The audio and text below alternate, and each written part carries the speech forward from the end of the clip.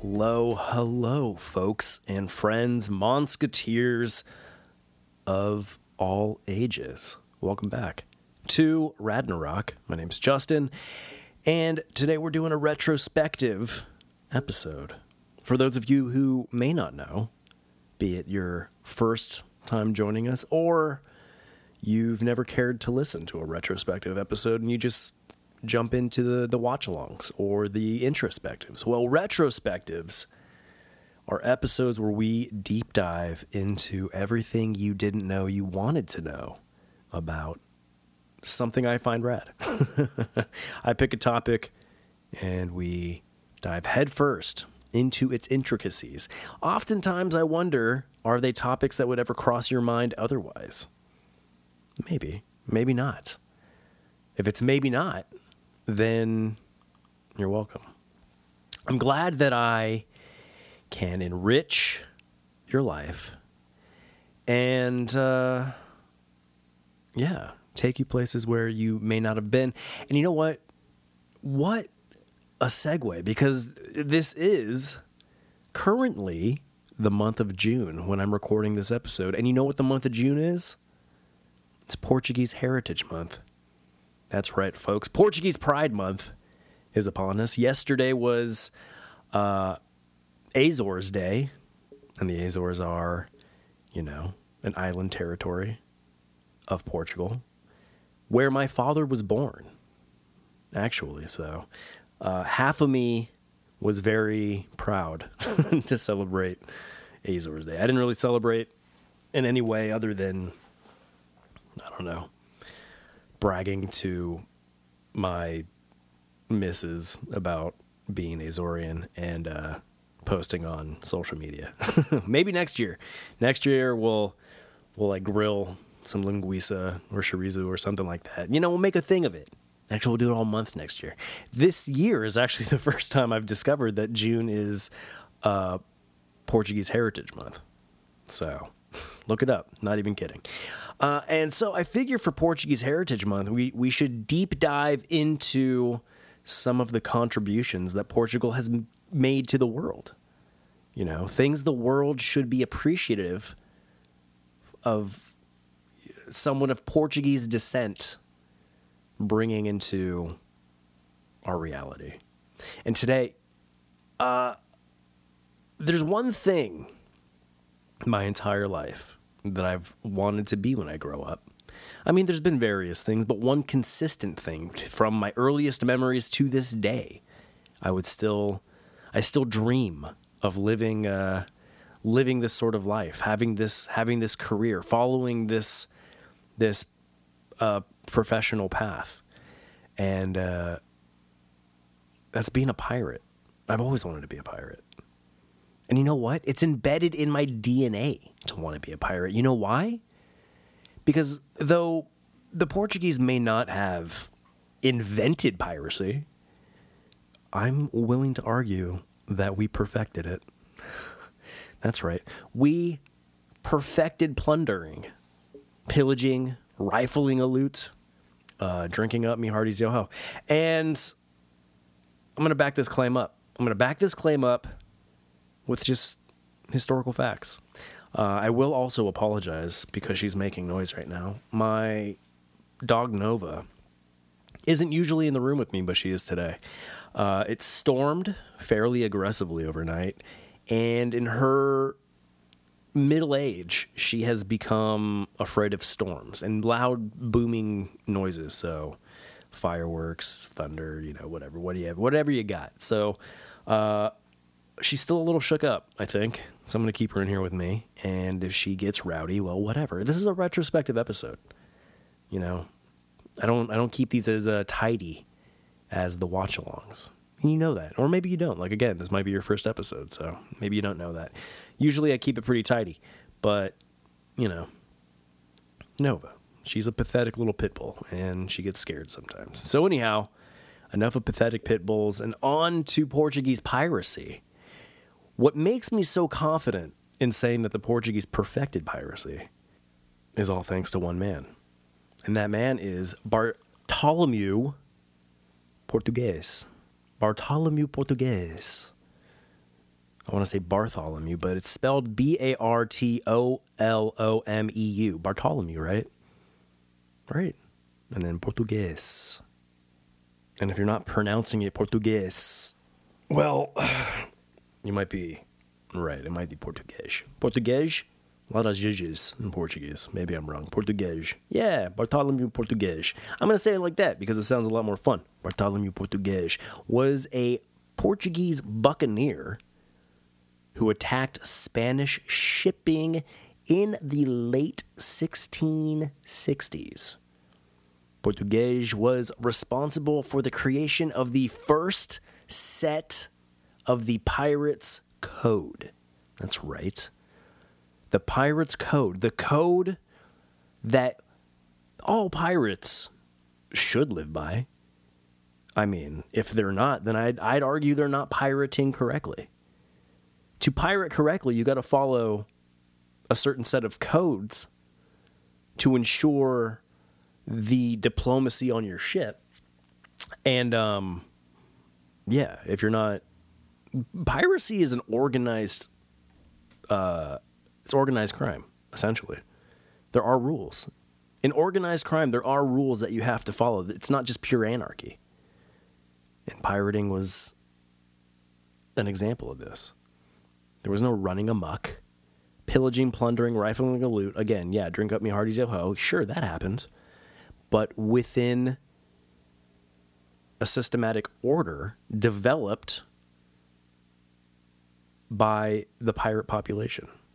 All starting with the first set of pirate code by Bartholomew Portuguese. So a little of his career, a little bit of his career, because again, pirates, it's kind of hard to lock down exactly, what everything they did, because again, organized crime. Criminals aren't going to go and broadcast every single thing they do because, I mean, they're professionals. You don't do that. So, a partial career, the things historians know is Bartholomew Portuguese arrived in the Caribbean sometime in the early 1660s, as did many others during the decade. Portuguese operated off Campeche, Campeche, Campeche, officially the free and sovereign state of Campeche. I don't know if I'm pronouncing that right. Campeche. That's how I'm going to pronounce it. Campeche. Campeche. Might be Campeche. Che. In Spanish, what does CH make? I don't remember.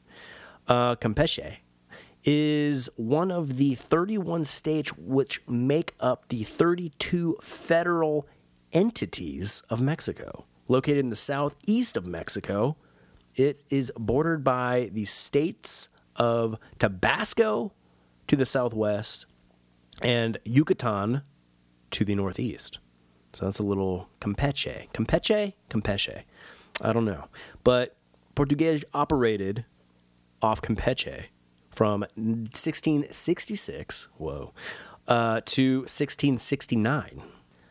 He later captured a large Spanish ship with his ship of 4 guns and a crew of 30 off Cuba after 2 assaults with over half his crew killed or wounded. Wow, that's some captaining.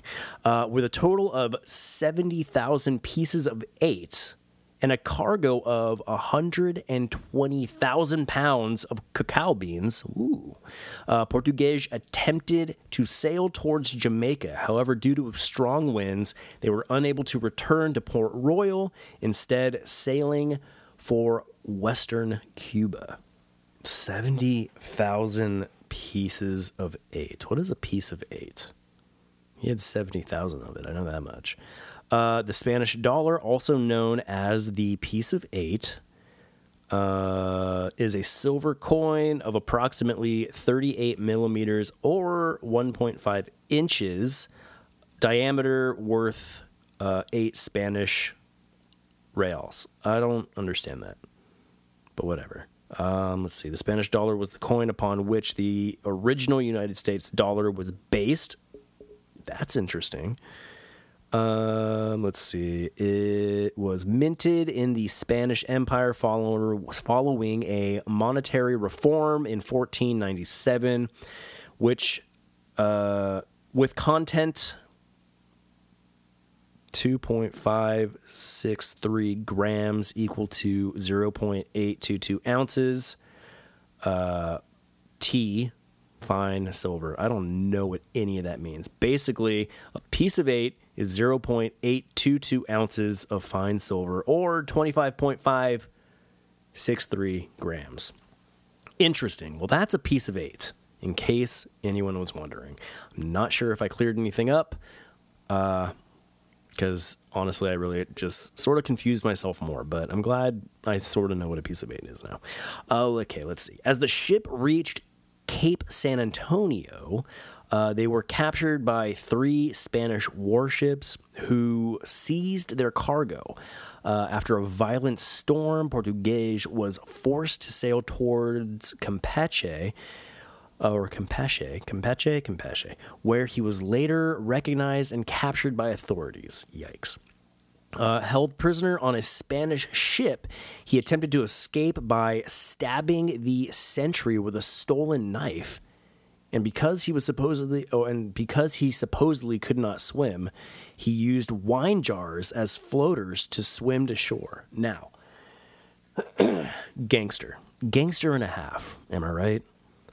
Busted out of jail. It wasn't really jail. He was being held captive on a ship. So with a stolen knife, he stabbed the guard in the neck. Right? Is that what it said? By stabbing the sentry with a stolen knife. Okay. I made up the part about stabbing him in the neck. But it makes it, I'm building a, what am I trying to build? A visual. You know what I mean? Because I could just say like, yeah, he stabbed him. But if I say he stabbed him in the neck, then you got this image in your head, it makes it more exciting. I went to film school. I'm trying to develop the scene in my head. Okay, and then another thing, Bartholomew, being a pirate captain of a ship, like not knowing how to swim, that seems like an interesting choice of profession. But do you ever choose piracy, or does piracy choose you? Right? I'm willing to I vote the latter. Piracy chooses you. So it doesn't matter if you knew how to swim or not. He was chosen by the pirate gods to undertake this life of crime. But he used wine jars as floaters to swim to shore. Now that's just very innovative. You know what I mean? I'd feel like in a panic, he'd be like, well, I can't swim, so I'm just going to go and stab everybody else on the ship and make my getaway. That would be the dumb thing to do. Because let's be real. He was locked up after a battle, probably not feeling so hot. Probably got lucky that he was able to take out that one dude. But you know what? Well, I'm willing to bet that the guard, the sentry, is that what they called it? That he took out, he was unarmed. I'm going to presume, because I don't know, maybe what, this is supposedly a historical account of things that really happened, and I'd like to believe that, and I'm going to believe that. Don't you ever just wish, or maybe it's just me, that you could have been like a fly on the wall and seen this happen? Because this sounds like a movie. And hence why a lot of movies are based on things of this nature. Anyhow, so good move. Jumping ship with the wine jars to float. Like that's Portuguese ingenuity. That's the word I wanted to use. All right, so traveling through over 120 miles of jungle, Portuguese arrived at El Golfo Triste. El Golfo Triste. E-L space Golfo space Triste. Triste. El Golfo Triste. Is that how you say it? I'm going to pretend like it is. There doesn't seem to be any information on El Golfo Triste. But it is in eastern Yucatan, and he found a ship to take him back to Port Royal from there. Oh, man. Let's see. Port Royal, by the way. Let's touch on Port Royal. Port Royal is a village located at the end of the Palais Sadose. The edge of Palisa Doses. Palisa Dose? I don't know. Here we go. Palisadoes. You tell me how it's pronounced. Let's see. So that village, it's at the mouth of Kingston Harbor in southeastern Jamaica.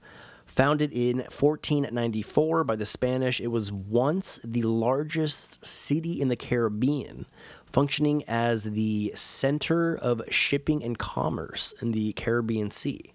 Interesting. Cool. So he went to Port Royal after busting free from this Spanish ship. Got back to Port Royal. Okay, so returning to Campeche with 20 men. Wow, did he get 20 men from Port Royal? He just walked around like, hey, come with me.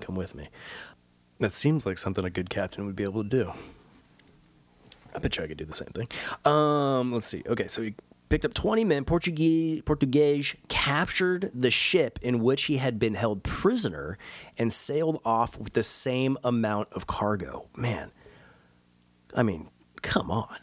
He gets captured, breaks free, floats to land, makes his way back to his point, back to where he was intending to go. So this had to have taken days through all of this, right? Traveling through over 120 miles of jungle, 120 miles of jungle. Walking. How long does it take to walk 120 miles in, ideal conditions through jungle? Man. So, and then from there, he made it to just east of Yucatan and then found a ship to take him back to Port Royal. So this had to be easily a couple months, right? 1 month at the very least. At the most optimistic, it was 1 month. That's what I'm choosing to believe. So yeah. Then builds another crew and goes back to capture the ship that captured him with the cargo he was captured with. Like, are you serious? It doesn't get more gangster than that. The ship ran aground near the Isle of Pines off the southern coast of Cuba, losing the entire cargo. Oh. With his remaining crew, Portuguese returned to Port Royal before setting out once again.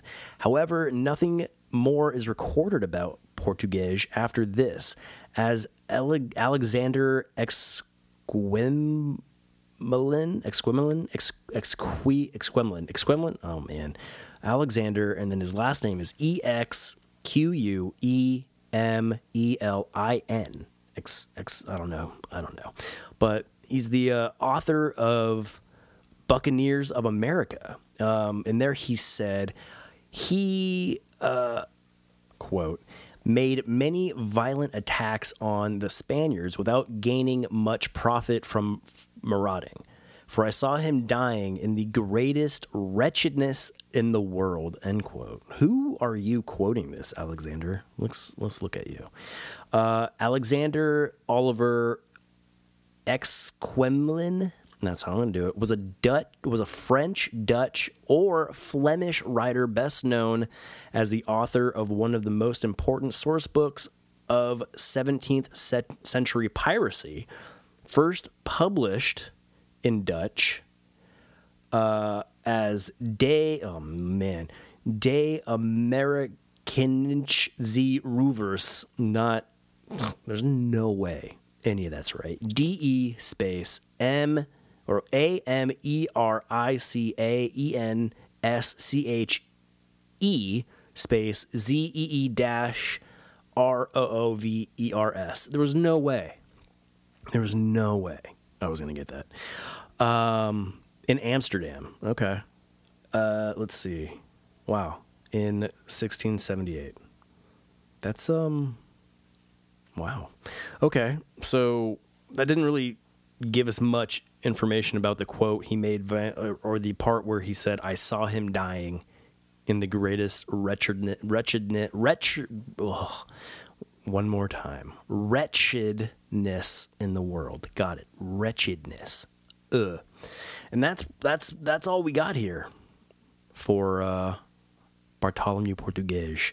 Born 1623, died 1670. He was a buccaneer, allegiance, Portugal, years active, 1666 to 1669, rank, captain, based out of Campeche. So that is a little bit about Bartholomew Portugues, Portuguese buccaneer, who developed the first pirate code. Now, pirate code, that's another little ditty within itself. And that's back to our point of Portuguese contributions to the world. So that Portuguese that we just went over developed the pirate code. A pirate code, pirate articles or articles of agreement, were a code of conduct for governing pirates. A group of sailors on turning pirate would draw up their own code or articles which provided rules for discipline, division of stolen goods, and compensation for injured pirates. Developed insurance for pirates. Like, come on. This is basically the Constitution for piracy. And granted, each group of sailors who turn pirate would develop their own, but it's the practice. It's the idea that it was a Portuguese buccaneer who first stepped up and said, you know what? Piracy needs some sort of order to be successful. And here it is. Because he was intuitive, not intuitive, ingenuitive. Can someone be ingenuitive? I don't know. I don't think I'm using that word right. But the ingenuity, of a man who uses wine jars because he can't swim to float to land after escaping capture on a Spanish vessel. This is the same genius, pioneer, who developed the governance of pirating. And I'm so wowed by that. And this is something you would never learn in school, And I'm aware that I'm kind of repeating myself a little bit here, but I'm just geeking out. I'm just geeking out hard on this, okay? I find it fascinating. A, from just a pirate fanboy standpoint, and B, this is my national heritage. Is that right? Anyhow. Okay, so the history here of the Pirates Code. The first set of the Pirates Code was supposedly written by Portuguese buccaneer Bartholomew Portugues. We've gone over that sometime in the early 1660s. But the first recorded set belonged to George Cusack. Is it George or Jorge? Was an Irish pirate, so George, who was active from 1668 to 1675. Okay, he had a much longer career than our boy Barty. But it said that this one was the first recorded set of pirate code. Was 2 years into Barty's Bartholomew Portugues, 2 years into his career. So these early buccaneer articles were based on earlier maritime law and privateer codes, such as the 12th century rolls of Oleron. Oleron? O-L-E-R-O-N. Rolls of Oleron. Rolls of Oleron. Is that how you pronounce it? The Rolls of Oleron are the oldest and best known sea law regulating medieval shipping in Northwest Europe. The Rolls of Orleans were the first common sea law written in the Isle of Orleans, France in the late 12th century, prior to 1180. Later, okay, I'm not going to go into that whole thing, but that's what that is. So that's like the oldest recorded maritime law. They were later used by buccaneers and pirates such as John Phillips, Edward Lowe, and Bartholomew Roberts. Buccaneers operated under a ship's articles. The ship's articles is the set of documents that constitute the contract between the seafarer and the captain, in parentheses, master of a vessel. They specifically name the ship, the conditions of employment, seafarer's compensation, and nature of the voyages and duration. So that's interesting. All right. A ship's articles that, among other things, governed conduct of the crew. These articles of agreement became authority independent of any nation and were variously called the chasse partie, charter party, custom of the coast, or Jamaica discipline. I like Jamaica discipline. That one is fun. In retrospect, these became known as the Pirate's Code. Pirate articles varied from one captain to another, and sometimes even from one voyage to another, but they were generally alike, including provisions for discipline, specifications for each crewmate's share of treasure, and compensation for the injured. Now, again, I just find it more fascinating than anything that they have compensation for the injured. Pirates had insurance, which is insane to me. I mean, maybe not insurance in the way that they paid in monthly and like waited if they got sick or hurt. Then no, it was just like, here, you got hurt on the job, you're getting paid out this much. So look at that. Pirates ahead of their time. Maybe a lot of other places during that same time did this, but I'm going to pretend it was unique to pirates. Okay, each crew member was asked to sign or make his mark on the articles, then swear an oath of allegiance or honor. The oath was sometimes taken on a Bible, but John Phillips' men, lacking a Bible, swore on an axe. That's so much more intense in my mind. Because you swear on a Bible, you got to wait to go to hell, you know? Swear on an axe, break that oath, and they'll send you to hell with that axe that you swore on. That's, again, might be making that up, but tell me that doesn't sound metal. Legend suggests that other pirates swore on crossed pistols, swords, or on a human skull. Wow. Or astride a cannon. I want all of those. For anybody that is going to swear allegiance to our skeleton crew, you're going to need to swear on a human skull astride on a cannon. So I'm going to take those two. Cross pistols or swords, I'm not really, that feels too easy. I want a human skull and a cannon. That's what we need. Somebody get on that. This act formally inducted the signer into the pirate crew, generally entitling him to a vote for officers and other affairs of the moment, to bear arms, and to his share of the plunder. The articles having been signed, they were then posted in a prominent place, often the door to the captain's cabin. Nice. I imagine with a dagger. Man, this is more fun than fiction, right? Because this is the kind of stuff that actually happened. I mean, take the visuals from like Johnny Depp and Pirates of the Caribbean, but take those visuals and match them up to this historical fact, and just, I could daydream about that all day. After a piratical cruise began, new recruits from captured ships would sometimes sign the articles, in some cases voluntarily, in other cases under threat of torture or death. Nice.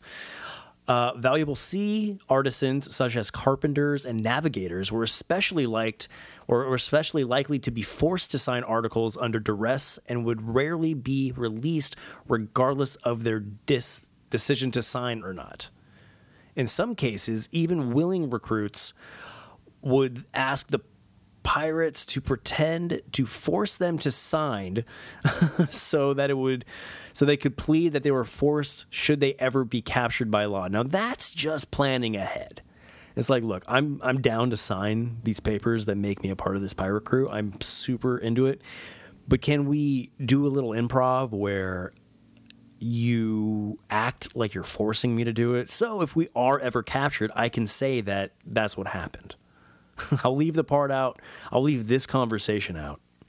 But, I don't want to lie too badly. Let's keep a little bit, a little accuracy here. That's hilarious. Pirate articles are closely related to and were derived from ships' articles of the time, especially those of privateers, which simply provided for discipline and regulatory distribution of booty. They actually use the word booty, though usually far less equality than with pirate articles. So does that imply that pirate articles were... So privateer articles sound like they were less based in equality than pirate articles. So pirates are more enthusiastic about equality. Imagine that. Look at that. They said booty. Merchant articles and privateering articles can be traced back to Europe in the Middle Ages, when there was a system of joint hands agreements between merchants, owners, and seamen to share profits. So it's a lot of kind of repeating itself. Like, this is what the code or the articles state, and they were likely taken from this. Anyway, examples. 9 complete or nearly complete sets of pirate articles have survived, chiefly from Charles Johnson's A General History of Pirates, first published in 1724, and from records kept by Admiralty court proceedings at the trials of pirates. A partial code from Henry Morgan is preserved in Alexandre Exquilimenli's, it's that guy again, 1678 book, The Buccaneers of America. Yeah, we talked about him already, and I can't pronounce his name. Okay, sorry. Many other pirates are known to have had articles in the late 17th century. Articles of George Cusack and Nicholas Clow have also survived intact. Part of the reason that few pirate articles have survived is that pirates on the verge of capture or surrender often burned their articles or threw them overboard to prevent the papers from being used against them at trial. Like I said earlier when we first kicked this off, pirates don't like to leave a paper trail. You know what I mean? They're gonna hide their misdeeds as much as they possibly can. So the fact that we know any of this, it's pretty impressive. Let's see. Articles of Bartholomew Roberts. So here, if you were a crew member of Bartholomew Roberts' ship, this is what you lived by. Okay, Bartholomew Roberts' articles were similar but not identical to those of his former captain, Howell Davis. In turn, Roberts' articles influenced those of pirates such as Thomas Anstis, Anstis, who served under him and later went their own way. There's like a real master and apprentice thing going on there. All right, so number 1. Every man has a vote in affairs of the moment, has an equal title to the fresh provisions or strong liquors at any time seized, and may use them at pleasure, unless a scarcity makes it necessary for the good of all to vote retrenchment. Okay? So everybody's got their fair share of booty within reason. Number 2.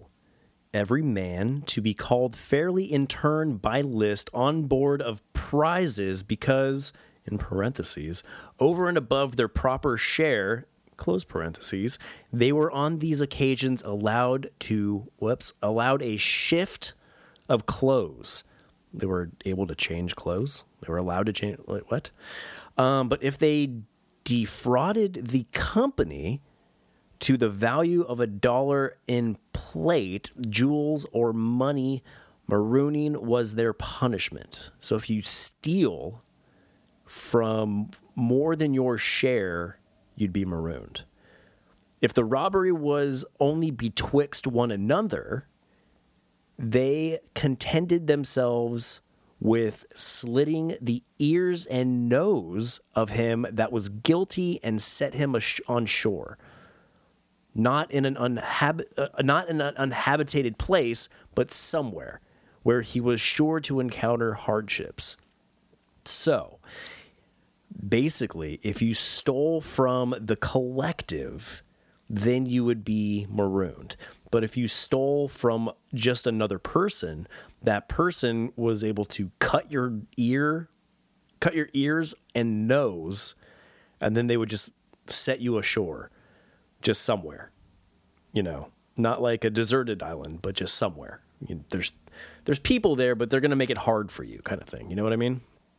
Number 3, no person to game at cards or dice for money. So there's no gambling. Can you believe that? There's no gambling for money on Bartholomew Roberts' ship. Huh. Let's see. The lights and candles to be put out at 8 o'clock at night. This is number 4. The lights and candles to be put out at 8 o'clock at night. If any of the crew after that hour still remained inclined for drinking, they were to do so, or they were to do it on the open deck. So in the cabins, lights out. But you know what? If you want to hang out longer than 8 o'clock at night and you want to have a few drinks, then you may do so, but up on deck, up on the open deck. I mean, that's reasonable, right? We're not gonna say you can't have fun, but your fun isn't allowed to impede the rest of members of the crew who want to catch some Z's. So far, all of these are just above and beyond reasonable, I feel like. So, I don't know. What I do know is that I could live this way. All right, so that was number 4. We got number 5. To keep their piece, pistols, and cutlass clean and fit for service. That's amazing. Because you always think pirates, like dingy, dirty, grubby. No, man. Well, maybe them. I mean, to a degree, you're going to be a little grubby if you're out on the open water. There's no showers out there. But you got to keep your stuff clean. You never see a rusty pirate sword, Well, you do now if they were recovered, but like in the movies. Number 6, no boy or women to be allowed amongst them. If any man were to be found seducing any of the latter sex and carried her to sea, disguised, he was to suffer death. So, if you meet a lady and you're like, hey, I really like you. I want you to come with me. Wear this disguise. get on board.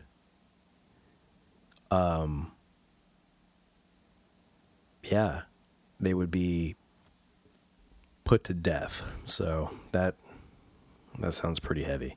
I don't know, man. A lot of the way the wording here is very old worldy and difficult for my mind to to translate. But we're gonna keep going. Okay, what number was that? That was number 6. Yeah, so it says, no boy or woman to be allowed amongst them if any man were to be found seducing any of the latter sex and carried her to sea disguised, he was to suffer death. All right, but then after that, in parentheses, it says, so that when any fell into their hands, as it chanced on the onslaught, they put a sentinel immediately over her to prevent ill consequence from so dangerous an instrument of division and quarrel. But then here lies the roguery. Roguery is a fun word. They counted who shall be sentinel, which happens generally to be one of the greatest bullies, who, to secure the lady's virtue, will let none lie with her but himself. I hope you understood that. I don't. That there's words in there that I know the word, but I don't understand in the context that we're being provided here. So it sounds like whoever brought the lady aboard would be, I guess, killed, but also can't lie with her. I don't know. That was number 6. Number 7, to desert the ship or their quarters in battle was punished with death or marooning. Makes sense to me. Number 8, no striking one another on board, but every man's quarrels to be ended on shore at sword and pistol. Wow. So if you guys have a disagreement on ship, you don't fight on the ship. When we go ashore, you guys can fight it out, swords, pistols, whatever. That's pretty awesome. And then in parentheses here, this is going to be good because, in the parentheses, it's nothing but just casual, coherent reading, especially for my dyslexic self. Okay, so still number 8 after the pistols. In parentheses, the quartermaster of the ship, when the parties will not come to any reconciliation, accompanies them on shore with what assistance he thinks proper and turns the despondent back to back. Turns the despondent back to back at so many paces distance. At the word of command, they turn and fire immediately, or else the piece is knocked out of their hands. Okay, so if you don't shoot fast enough, somebody knocks the gun out of your hands. If both miss, they come to their cutlasses, and then he is declared the victor who draws the first blood. Now, is drawing the first blood mean that the person is killed, or can you cut their arm or something and it's like first blood, I win? But pirate dueling, I feel like things in today's world should be settled by dueling. You know what I mean? Maybe perhaps to the death. I don't know. That's per your agreement. But I feel like there'd be a lot less, trolling if people knew they could be challenged, to a violent end. All right, so number 9, no man to talk of breaking up their way of living till each had shared 1,000 pounds. If in order to this any man should lose a limb or become a cripple in their service, he was to have $800 out of the public stock, and for lesser hurts proportionately. Okay. So there's no breaking up of, their share until each had shared 1,000 pounds. So once everybody has 1,000 pounds, it can be divided between everybody. But if somebody's hurt, they'll get 800 out of their community stock. And that's really cool. That is not pirates, man. Pirates. Who knew they were so reasonable?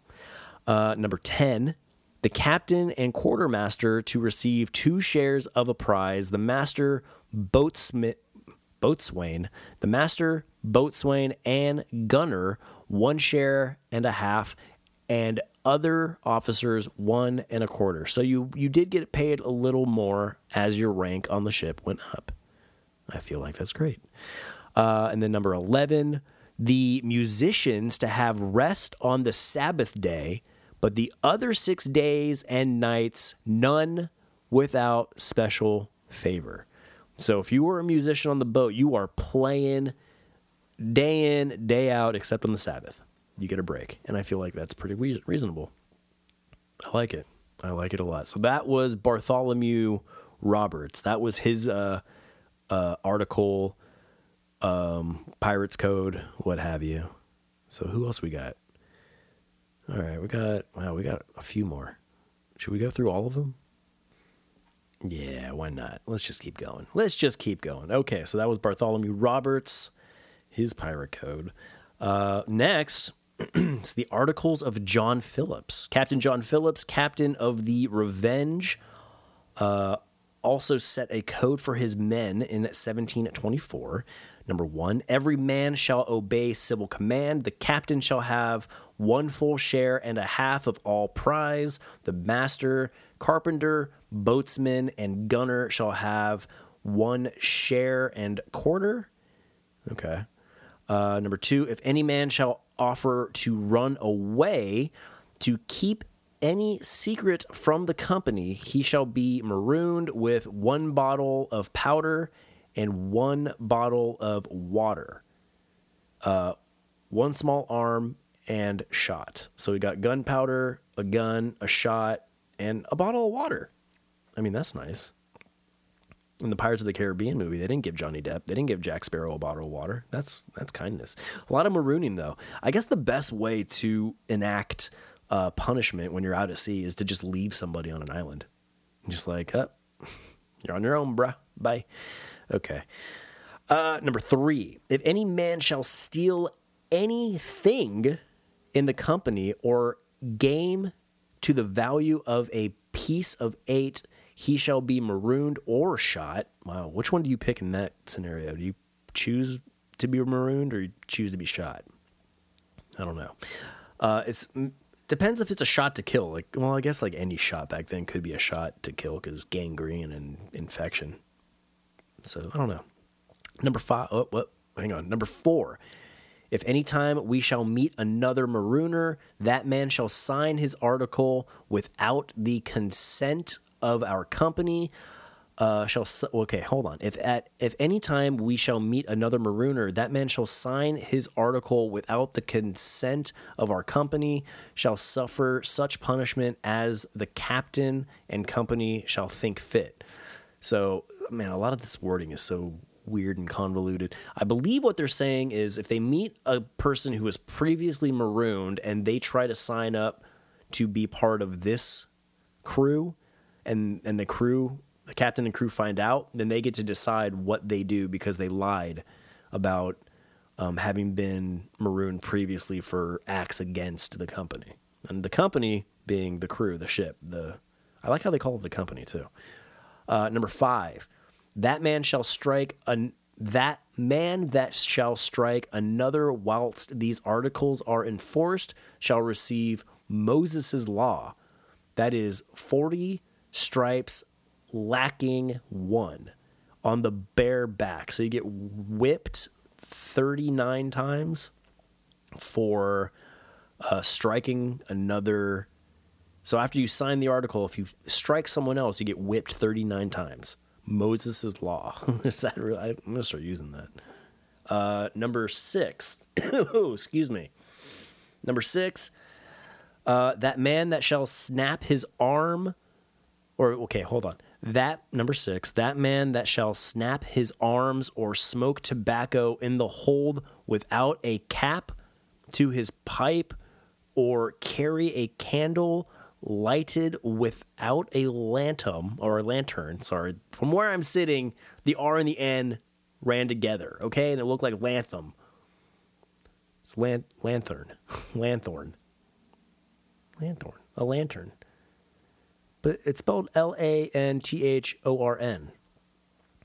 And lantern is spelled Lantern. So lanthorn. Lanthorn? I don't know. Anyway. Shall suffer the same punishment as the former article. So if you go, let's see. So if you snap your arms or smoke tobacco in the hold or carry, so if you smoke tobacco in the hold without a cap to your pipe or carry an open flame and not one in a lantern, they get to decide, you get whipped. You get Moses' law for that as well, which makes sense. I'm pretty sure you don't want the ship to catch on fire. It's like, come on. Makes sense to me. Number 7. The man shall not keep his arms that man shall not keep his arms clean, fit for an engagement, or neglect his business, shall be cut off from his share, and suffer such other punishment as the captain and company shall think fit. Lots of punishments here where they're just like, we're going to figure out what to do with you when the time comes, okay? I like it. I like how conservative and like strict these rules seem. You know, piracy wasn't anarchy. It was law and order. It was uncommon law and order. You know what I mean? But you know, you had to be a person of some nobility to make it as a pirate. I like that. Number 8, if any man shall lose a joint in time of an engagement, shall receive or shall have 400 pieces of 8, if a limb, 800. Okay, so if you lose a joint, which I guess like a finger or something, a joint like that, you'll get 400 pieces of 8. And if you lose a limb, you get 800 for your lost limb. More pirate insurance. And then wait a minute. So that went from 8 to, okay, yeah, because at 9 they do IX. That's right. Number 9. All right, so number 9, if at any time you meet with a prudent woman, that man that offers to meddle with her without her consent shall suffer present death. There you go. So if you force yourself on another person, sexually, any sort of romantic meddling without her consent, you will be killed. Which, another thing, you know what I mean? You see, pillage, plundering, rifling a loot, drink up me hearties, yo ho. And you know, there is that kind of like common, you know, what is it? Kill the men, rape the women, all those kind of things, like what you would hear in stereotype in literature or whatever, inaccurate historical accounting. No, if you were a rapist in the pirate community on this ship, at least on who is this? On John Phillips, under his captainship, if he found out that you did that, you'd be put to death. And I support. Let's see. Next up, we have articles of Edward Lowe and George Lowther. Cool. The articles listed below are attributed by the Boston Newsletter to Captain Edward Lowe. The first 8 of these articles are essentially identical to those attributed to pirate Captain George Lowther by Charles Johnson, since Lowther and Lowe are known to have sailed together from about New Year's to May 28th, 1722, it is probable that both reports are correct and that Lowe and Lowther shared the same articles, with Lowe's 2 extra articles being an ordinance or amendment adopted after the 2 crews separated. Okay.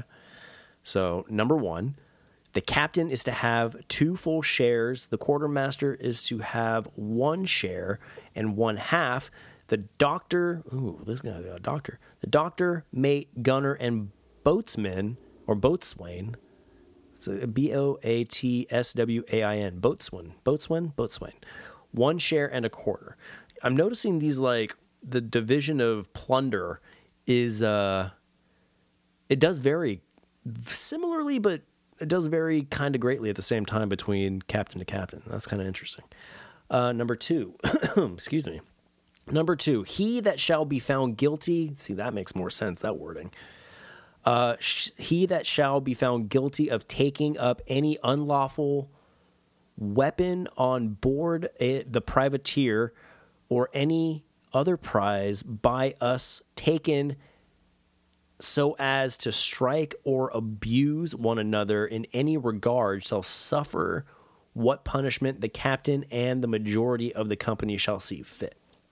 So, if you are found guilty of taking up any unlawful weapon on board the privateer or any other prize by us taken, so, and use to strike or abuse. So if you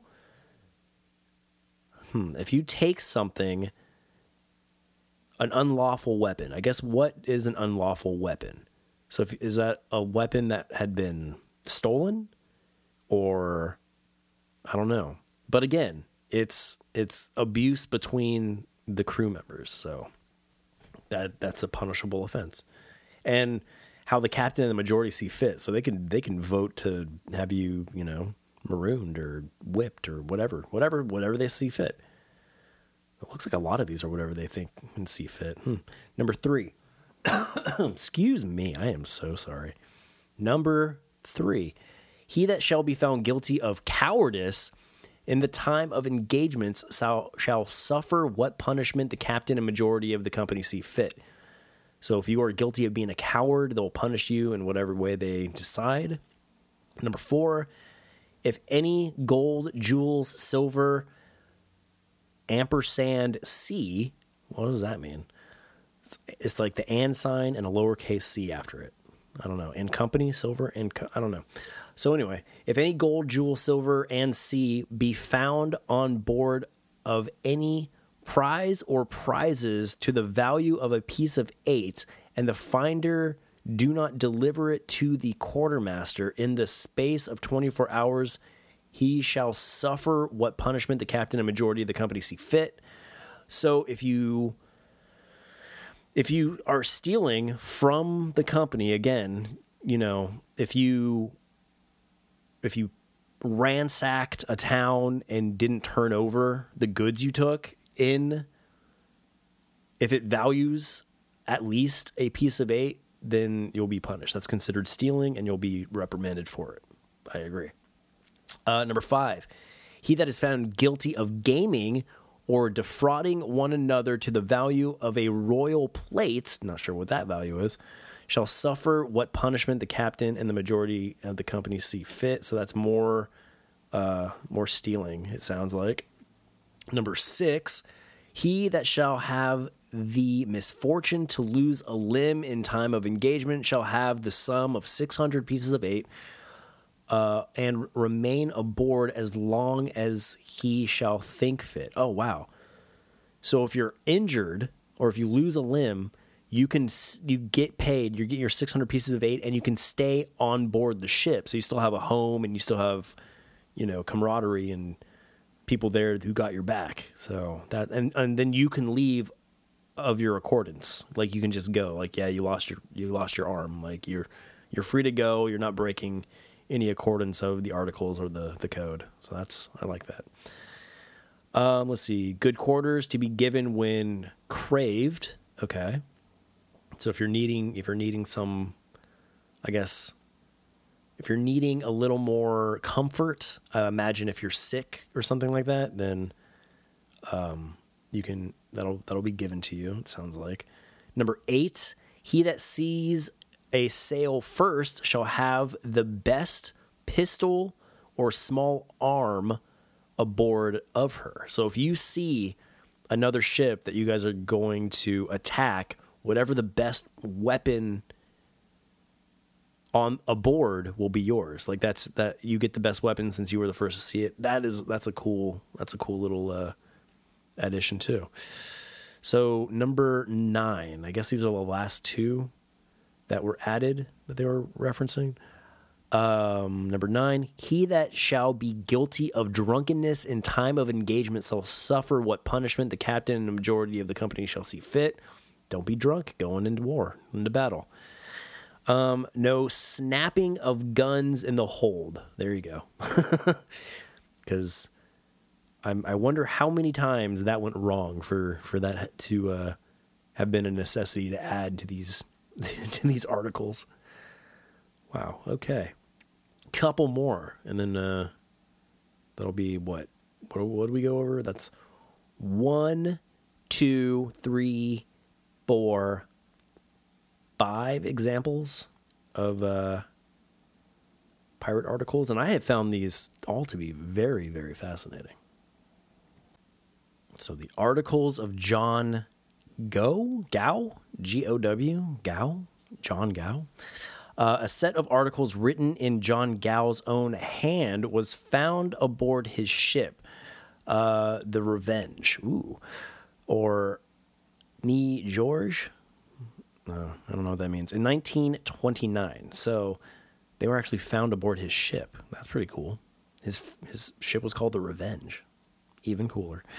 Let's see. Article 4's reference to no going ashore till the ship is off the ground suggests that the Revenge was already grounded when the articles were written. Only days before Gow and his men were captured, the code states as followed. So this was like, they might not have even been able to put it into effect. Number 1, every man shall obey his commander in all respects, as if the ship was his own, and as if he received monthly wages. Okay, hold on one more time. Number 1, that every man shall obey his commander in all respects, as if the ship was his own. So you need to obey the commander in all respects as if the ship was his own and as if he received monthly wages. So you better follow rules as if you receive monthly wages. Okay. Number 2, that no man shall give or dispose of the ship's provisions, but everyone shall have an equal share. So you get your equal share and you better not throw it away. If you're not going to use it, you probably save it or give it to someone else, right? Number 3, that no man shall open or declare to any person or persons who they are or what designs they are upon. And any persons so offending shall be punished with immediate death. So you can't declare to any person or persons who they are. You don't tell anybody who you are or what designs they are upon. Okay, so just keep your mouth shut or you get killed. So are they secret pirates? Number 4, that no man shall go on shore till the ship is off ground and in readiness to put to sea. Okay. So they were a pirate crew on land. So it sounds like he built a crew to get this ship ready to go to sea, and they were working on it together, and they weren't supposed to talk about it, as from what I gathered from these articles. Number 5, that every man shall keep his watch night and day, and at the hour of 8 in the evening, everyone shall retire from gaming and drinking in order to attend his respective station. So 8 o'clock was kind of like a standard bedtime for pirates, apparently. Number 6, every person shall offend against any of these articles shall be punished with death or in such other manner as the ship's company shall think proper. So, yeah. I like a lot how a lot of the punishments are like, we're going to vote as a crew to decide what to do with you. I can get behind that. I'm going to adopt a lot of these for Skeleton Crew. I'm going to write out a Skeleton Crew articles. It's our pirate code. I'm gonna publish that on our website. So, and you must abide by these if you intend on wearing skeleton crew. Let's see. Okay, so here we go. Articles of Henry Morgan and other Buccaneers. I'm so sorry about clearing my throat. I keep apologizing for that on every episode, but you know what? I drink coffee, so what do you expect? Let's see. Exquilem. I don't know where I put the R, but it's Exquilem. Alexander Oliver Exquilem writes in general terms about the articles of late 17th century Caribbean buccaneers, although he does not attribute these articles to any specific buccaneer captain. Exquilimin, Exquemelin.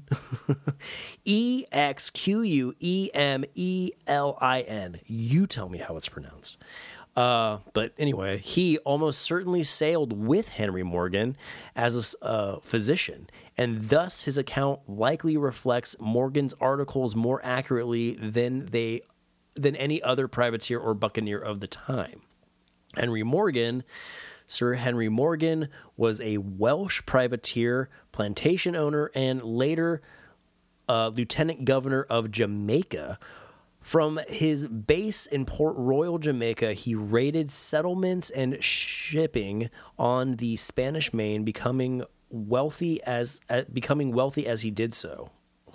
Am I just going brain dead, or a lot of these things written in a way that you wouldn't normally write something? Anyhow, so Exquilimin was a physician for Henry Morgan, so a boat doctor. That's pretty cool. Let's see. Exquilimin writes, Exquilimin, you know what I'm talking about, writes that the Buccaneers, quote, agree on certain articles which are put into writing by way of blood or obligation, which everyone is bound to observe, and all of them or the chief set their hands to it. Although Exquilimin does not number the articles, the following approximately reflects his description of the Buccaneers' laws. So, number 1, the fund of all payments under the articles is the stock of what is gotten by the expedition, following the same law as other pirates, that is, no prey, no pay. No prey, no pay, also known as no purchase, no pay, was a phrase used by pirates and privateers of the 17th century in particular to describe the conditions under which participants were expected to join expeditions or raids. The phrase describes a remuneration agreement similar to commission. Okay.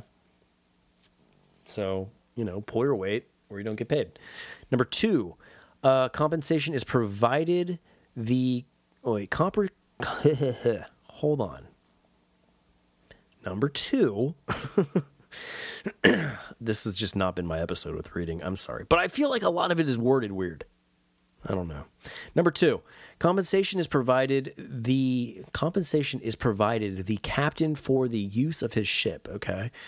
And the salary of the carpenter, the shipwright, who mended, careened, and rigged the vessel. In parentheses, the latter usually only in parentheses, the latter usually about 150 pieces of 8. Okay. A sum for provisions and victuals is specified, usually 200 pieces of 8. A salary and commission is specified for the surgeon and his medicine chest, usually 250 pieces of 8. So that seems lowballing compared to the other articles we read, because that's just a division of, of plunder. So it's interesting. But again, it's like the carpenter, the shipwright, the doctor, they all got bonuses above like other crew members because their jobs are the most important, really. Okay, number 3, a standard compensation is provided for maimed and mutilated buccaneers, in quotes, thus they are ordered for the loss of a right arm 600 pieces of 8 or 6 slaves, for the loss of a left arm 500 pieces of 8, because clearly lefties are not as valuable as righties, or 5 slaves. For a right leg, 500 pieces of 8 or 5 slaves. For the left leg, 400 pieces of 8 or 4 slaves. For an eye, 100 pieces of 8 or 1 slave. For a finger of the hand, the same reward as for the eye. So, okay, for the finger of the hand, the same reward as for the eye. So 100 pieces of 8 or 1 slave. So you got slaves. So you lose an arm, then you get 6 slaves. I'm not condoning slavery by any means, but I mean, is that like what 600 pieces of 8 could buy you? Like, I don't understand. But seems a lot of people forced into servitude for you for the loss of an arm. Do you really need that many people? You lose 1 arm and you gain 12? Number 4. Shares of booty are provided as follows. The captain or chief commander is allotted 5 or 6 portions to what the ordinary seamen have. The master's mate only 2, and officers proportionate to their employment, after whom they draw equal parts for the highest even to the lowest mariner, the boys not being omitted. For even these draw half a share, by reason that when they happen to take a better vessel than their own, it is the duty of the boys to set fire to the ship or boat wherein they are, and then retire to the prize which they have taken. So I guess when you commandeer a better vessel, you burn your old ship, I suppose. But who are the boys? Are these like pirate apprentices? I'm not understanding. But anyway, number 5. In the prizes they take, it is severely prohibited to everyone to usurp anything in particular to themselves. Ye, W-E-A. I know that's yeah sometimes, but I don't think yeah would put here. I think it's ye. Ye they make, or yea they make, I don't know. Yea they make a solemn oath to each other not to be abscond or conceal the least thing they find amongst the prey. If afterwards anyone is found unfaithful, who has conveyed, hold on. I lost myself. My dyslexia kicked in. There we are. There it is. If afterwards anyone is found unfaithful, who has contravened said oath, immediately he is separated and turned out of the society. So they're just kicked off? They're not marooned or killed? That's very vague, because they still may be marooned or killed. They're just separated and turned out from the society. You're just banished. Wow. I like it. I like all of it.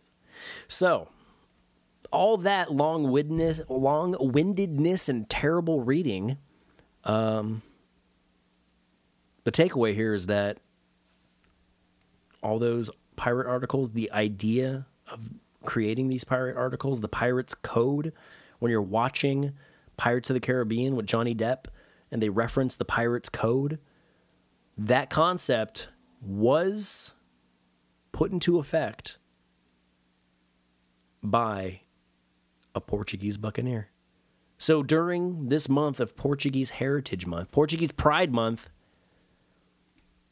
here's a little piece of what Portugal offered the world. Portugal has offered so much more to the world, but this is just something that speaks to me because I want to be a pirate. And it makes me happy knowing that my heritage played such an integral role in the realm of piracy. I know it's not necessarily something a lot of people would be proud of, but you know what? It's something I'm proud of. And ultimately, that's all that matters, right? All right. So thanks for listening, everybody. I really appreciate it. I guess this is an introspective. Did I mention that at the beginning? Hey, you know what? Secret time. I'm going to talk to you about something. I'm going to open up and let you know something. I recorded this over 2 different days. Very kind of sparsed apart as well. So probably, I don't know if you could tell, you probably might be able to tell. I don't know. I wasn't feeling it up front. I was kind of feeling like it was forced. So if you notice a shift change or some choppiness, that's what it is. That's what it is. But in this day and age, we're not about wasting content. You know, this is still going to go up. There's still some good information in there. And, you know, it's part of the consistency of keeping a podcast alive. Sometimes you're going to throw out duds. Sometimes. And sometimes you just got to resign yourself to quantity over quality or consistency over quality. That's what this might be. Consistency over quality. And I do the same with my other podcast, 36 Black Darkwire, of which you can find at 36black.com. That's spelled out too. Don't be lazy. Don't use numbers. 36black.com. Scope out my other podcast with my brother Johnny Nobody. If you liked the counterculture conservative episode of Ragnarok, then you're really going to love everything about the 36B Darkwire podcast and everything else we got going on at 36 Black. It's, you know, it's, you know who you are and if you should be over there. I think everybody should be, but there's some weak-minded folks out there that may want to stay away. I'm going to write out some pirate articles, the articles of Skeleton Crew, and I'm going to actually open it up to the public to join our Skeleton Crew. And maybe by joining the Skeleton Crew, you'll get discounts or you'll get like exclusive pieces of apparel or whatnot. Oh, and by the way, if you've been trying to shop in our store, I figured out a problem. Sales have not been what they used to be, and I was trying to figure out what's going on here because this is really, and it happened all around a very specific time, and during that time is when I redesigned my site and I took down the cart and checkout menu options, not knowing what I was doing. So if you had been putting things in your cart and then had no way of looking at your cart and finding a way to check out, why didn't anybody tell me? Why didn't you guys? Because there was a lot of visits to the site and a lot of traffic to our Skeleton Crew store, but it seemed like a lot of people were leaving empty-handed, and I figured out why. So, hey, if you had that trouble before, I have remedied that situation. Everything Skeleton Crew related is located under the Skeleton Crew drop-down menu option at the top of leolegacy.com or skeletoncrewbrand.com. Goes to the same place. Yeah, so shop our store, and when you're ready to check out, go back up to the menu tab, and you can see both options for cart and checkout conveniently there for your use. Hopefully you do some shopping. Always, always, always in our Skeleton Crew store, there's new items and new designs and new things going up, being taken down. So if you see something you like, jump on it because it might not be there forever. I'm a very finicky person, and I redesign and do new one. I don't know. But you know what? The way I operate, I think it makes a lot of things worth like collectibles. That's what it is. I've caused scarcity with some designs, and if you've gotten some of those designs, well, good on you, because now again they're collector's pieces. So best way to support Leo Legacy is to go shop our store, again leolegacy.com, and then go to our Skeleton Crew tab or skeletoncrewbrand.com. CRUE. It's like Motley Crue, but not skeletons. Skeleton Crew, yeah. So if you use skeletoncrew.com, skeletoncrewbrand.com, it'll just take you to the store. But just go to leolegacy.com and scope out the other things we have available to you. If you're looking for 36B Darkwire podcast, we have a tab in the menu bar on leolegacy.com for that as well. YouTube, like, comment, subscribe. Same with the podcast. Sharing, all those things are of the utmost importance when it comes to the visibility and discoverability of Leo Legacy. So if you're not going to shop our store, at the very least, I ask that you be a friend and share with a friend. Leo Legacy, across the board, everywhere. Social media, video platforms, everything. It's always at Leo legacy. And I'll tell you otherwise if it's not. But as it is now, our branding is on point. So everywhere you want to be, just type in Leal Legacy and you'll find everything we do. And yeah, headed down. Well, I'm not going to say that. So if you want more like day-to-day news kind of stuff going on, 36B Darkwire. Yeah.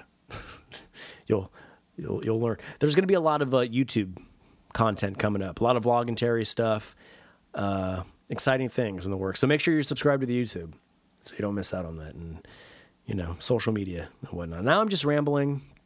I feel my voice waning, so I'm gonna get out of here. So thanks again, everyone. Thanks for being a friend, telling a friend. Later.